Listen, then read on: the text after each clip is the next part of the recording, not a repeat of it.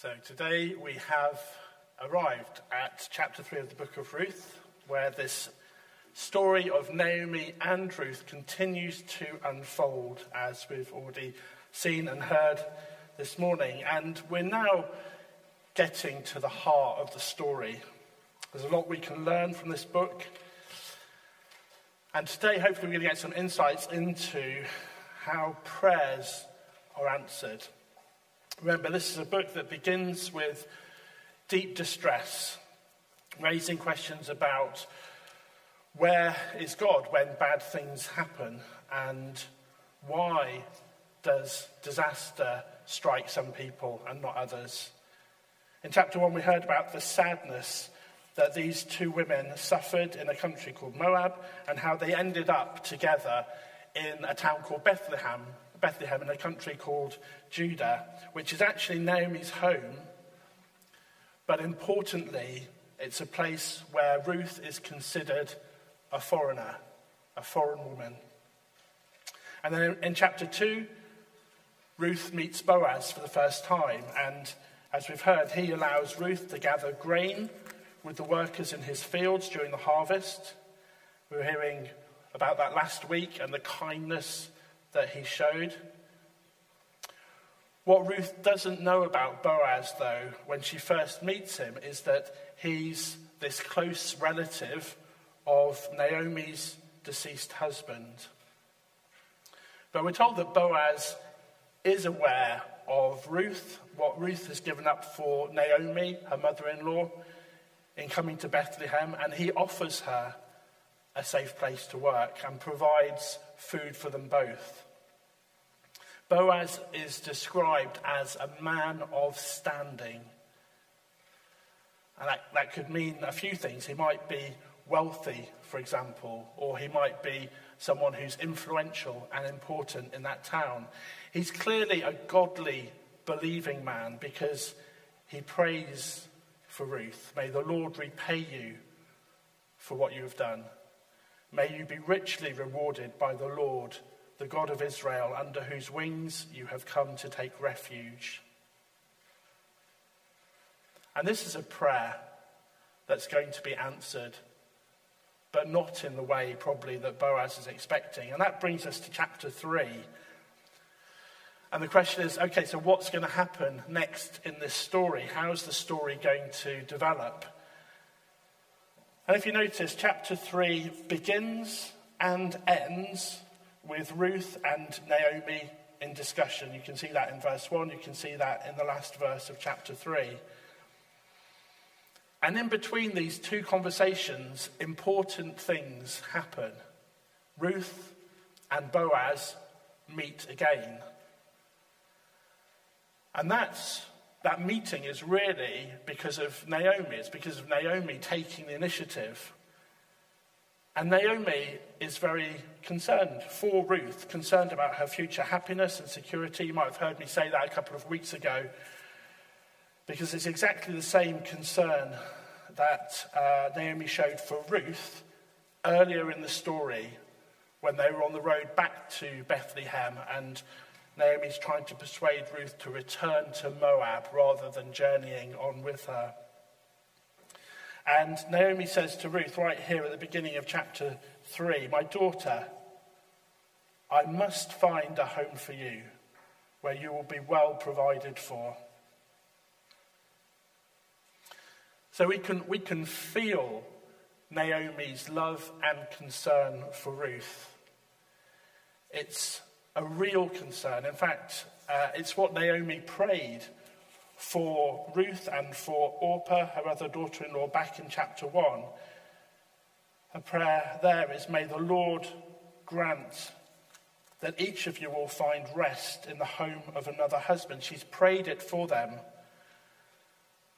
And I just wonder whether we've ever prayed that kind of prayer or had this kind of concern for someone.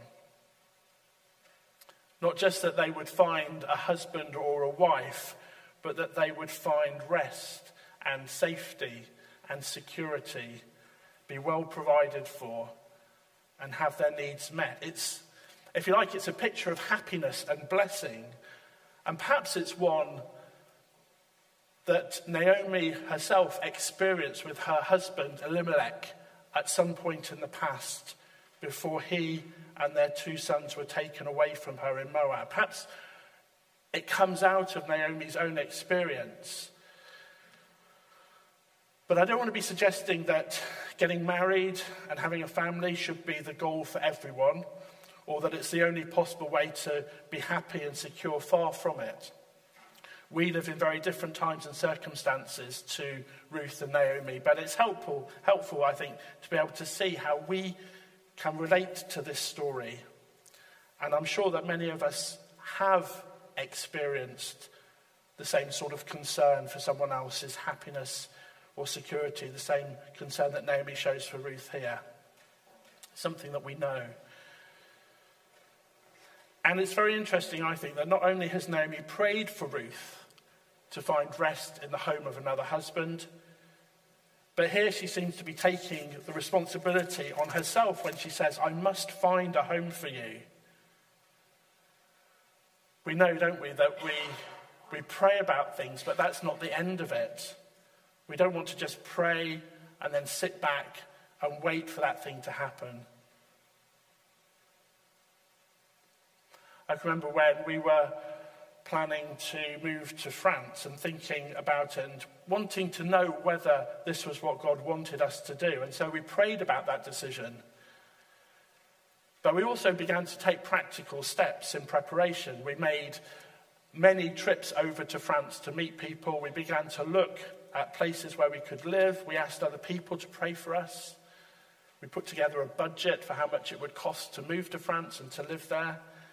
We didn't just sit back and wait for the answer. We began to take steps, necessary steps, in order to try and get a sense of whether God was leading us to move to France or not. So here in chapter 3, Naomi gives some very practical instructions to Ruth for how she should approach Boaz. Boaz, the kind relative who has already supplied them with food. He's actually given them an enormous amount of food to take care of them. And he's allowed Ruth to keep working in his fields for the whole duration of the harvest. So Naomi tells Ruth what to wear and where to go and when and how to make contact with Boaz. And she's very specific. She's very detailed in her instructions. I'm not sure that I would have had any idea what to say to Ruth in similar circumstances, but Naomi knows.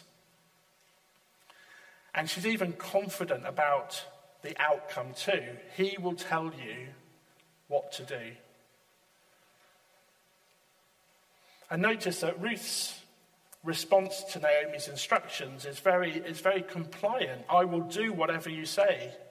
She clearly trusts Naomi and is more than ready to follow her instructions.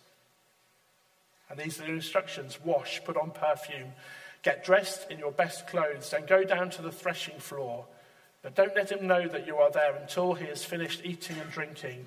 When he lies down, note the place where he is lying. Then go and uncover his feet and lie down. He will tell you what to do. And in fact, that's exactly what happens. Ruth follows Naomi's instructions to the letter. And verse 7 tells us, when Boaz had finished eating and drinking and was in good spirits, he went over to lie down at the far end of the grain pile. Ruth approached quietly, uncovered his feet, and lay down. We can imagine the scene, I'm sure. But I wonder if we were to stop the story there, and if we didn't know what happens next, what would we come up with as possible outcomes, possible scenarios for this situation? What could happen to Ruth, do we think?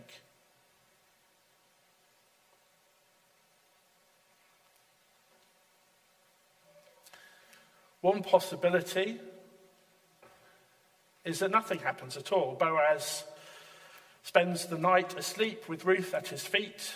He wakes up in the morning, perhaps finds Ruth there, And he'd obviously ask her, well, what are you doing? And that would perhaps be embarrassing for Ruth.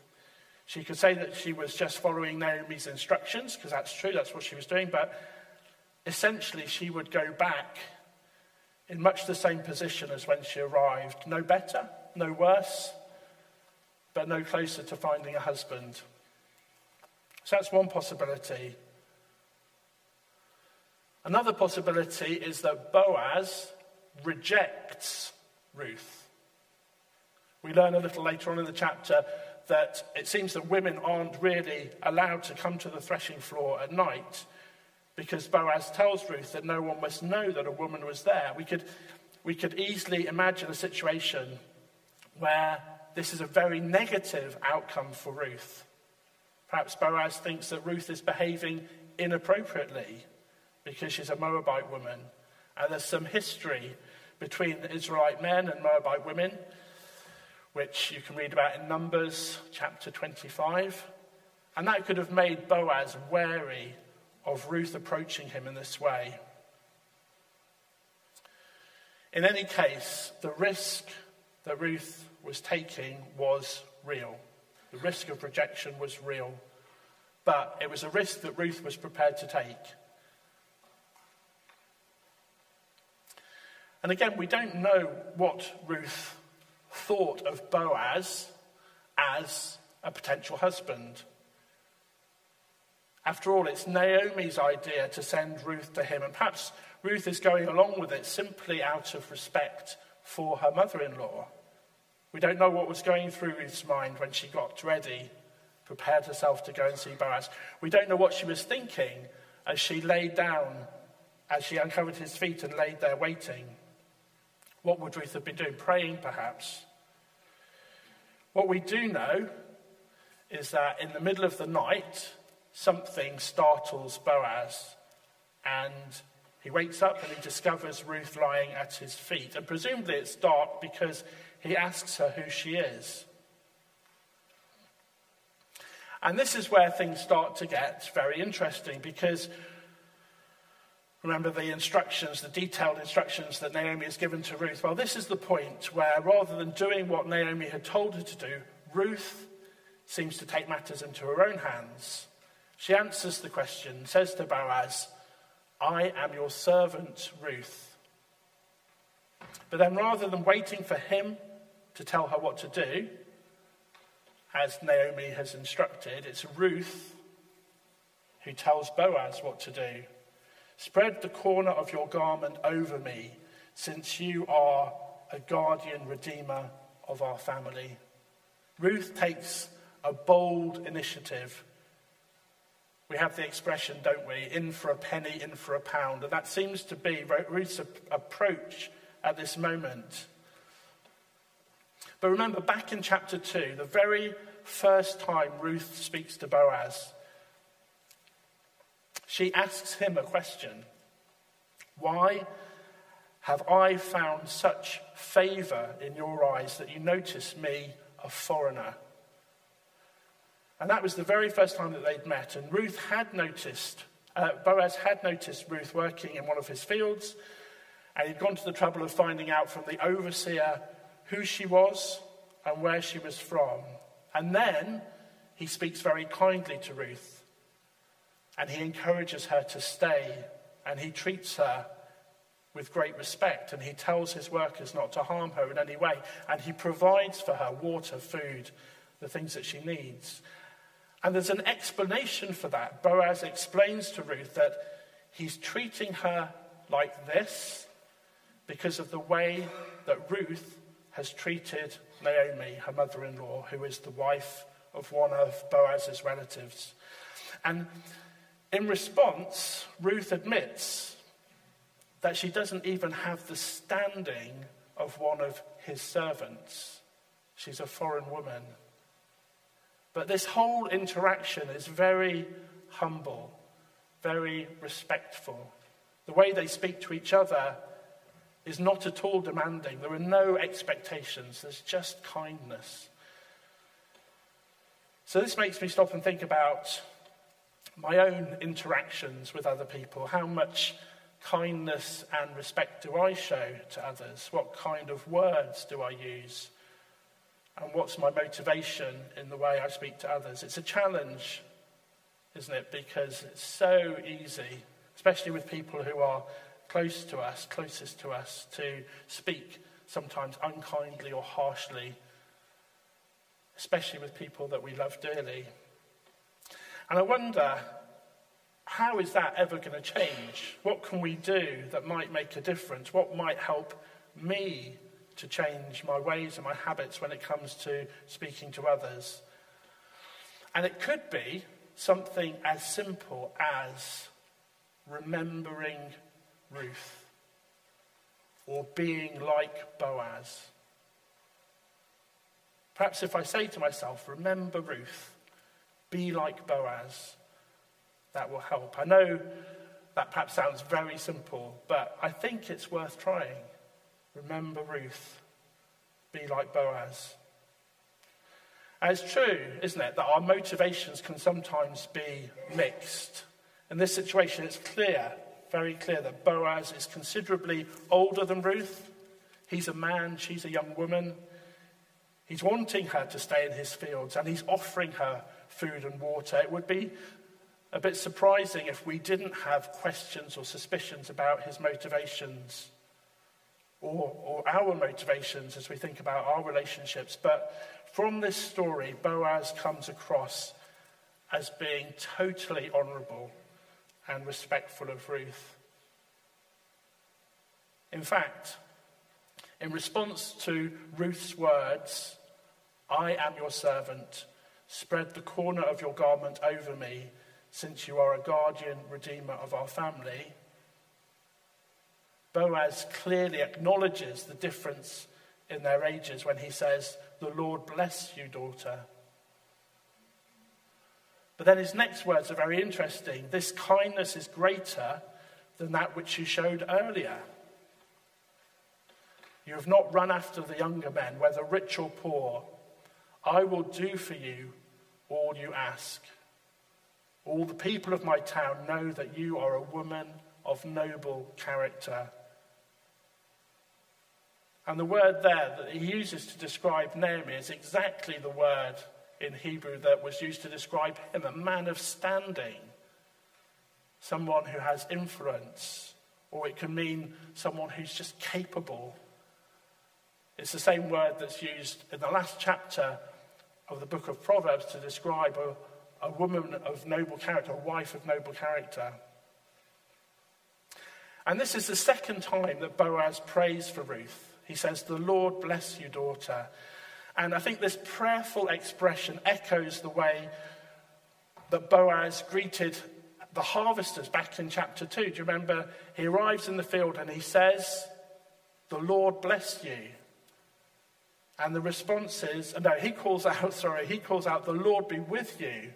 And the harvesters say, "The Lord bless you." Now, of course, that could just be something routine or traditional, like we say "bless you" if someone sneezes, but I don't think so. I think it's actually a reflection of how integrated and central God is to Boaz and his workers.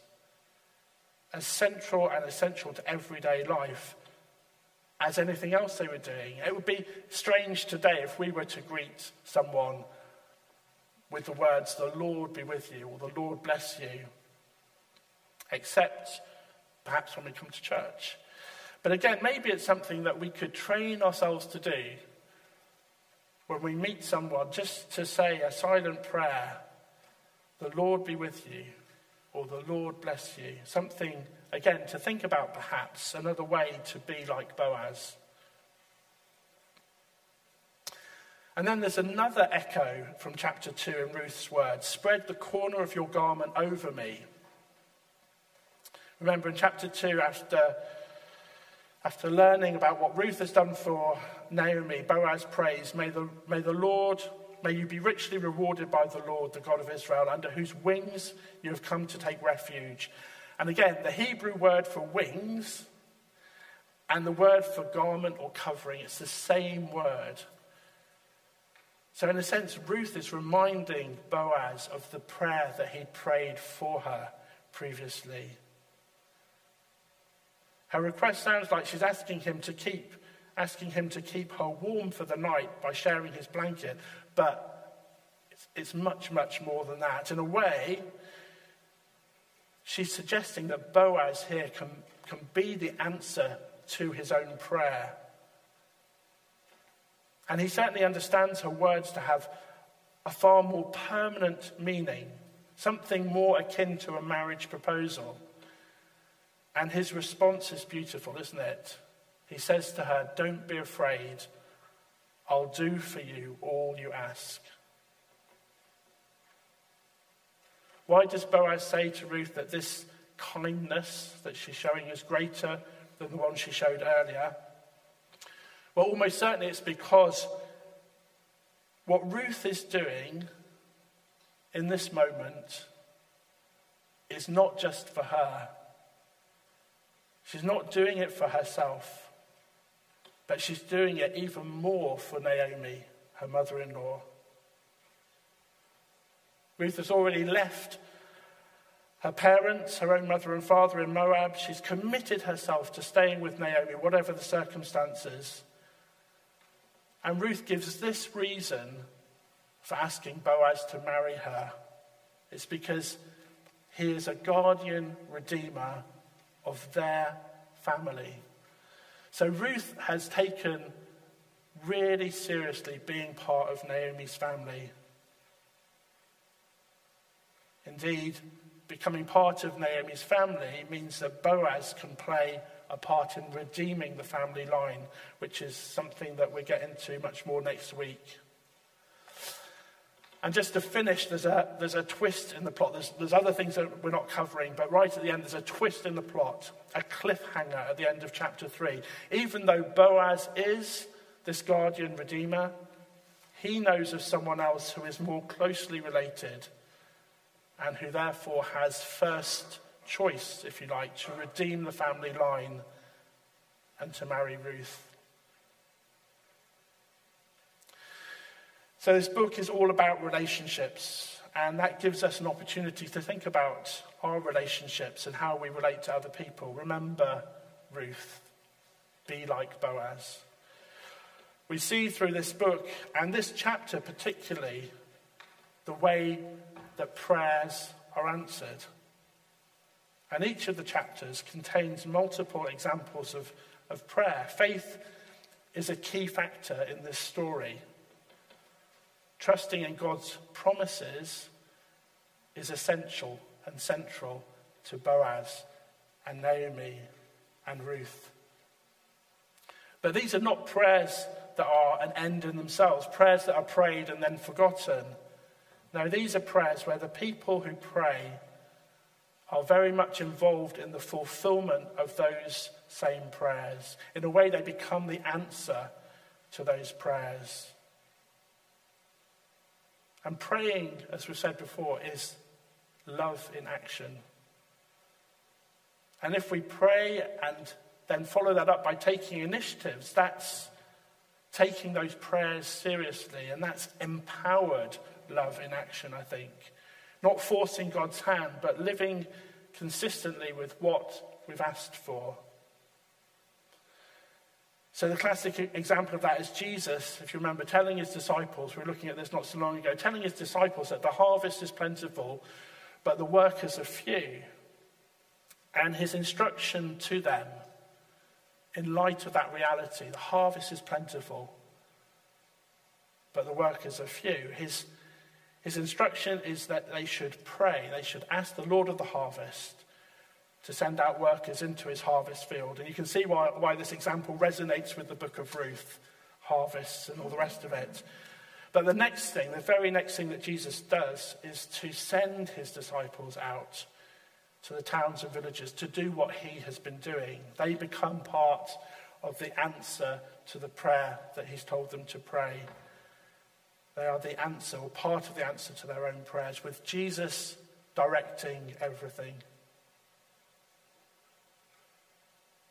So perhaps the thing we should take away from this is that prayer is this essential ingredient in the life of someone who believes in God. Jesus helped his disciples to learn how to pray. He showed them by example. But the life of a Christian, the life of a disciple, our lives, it doesn't stop there. It's not pray and forget.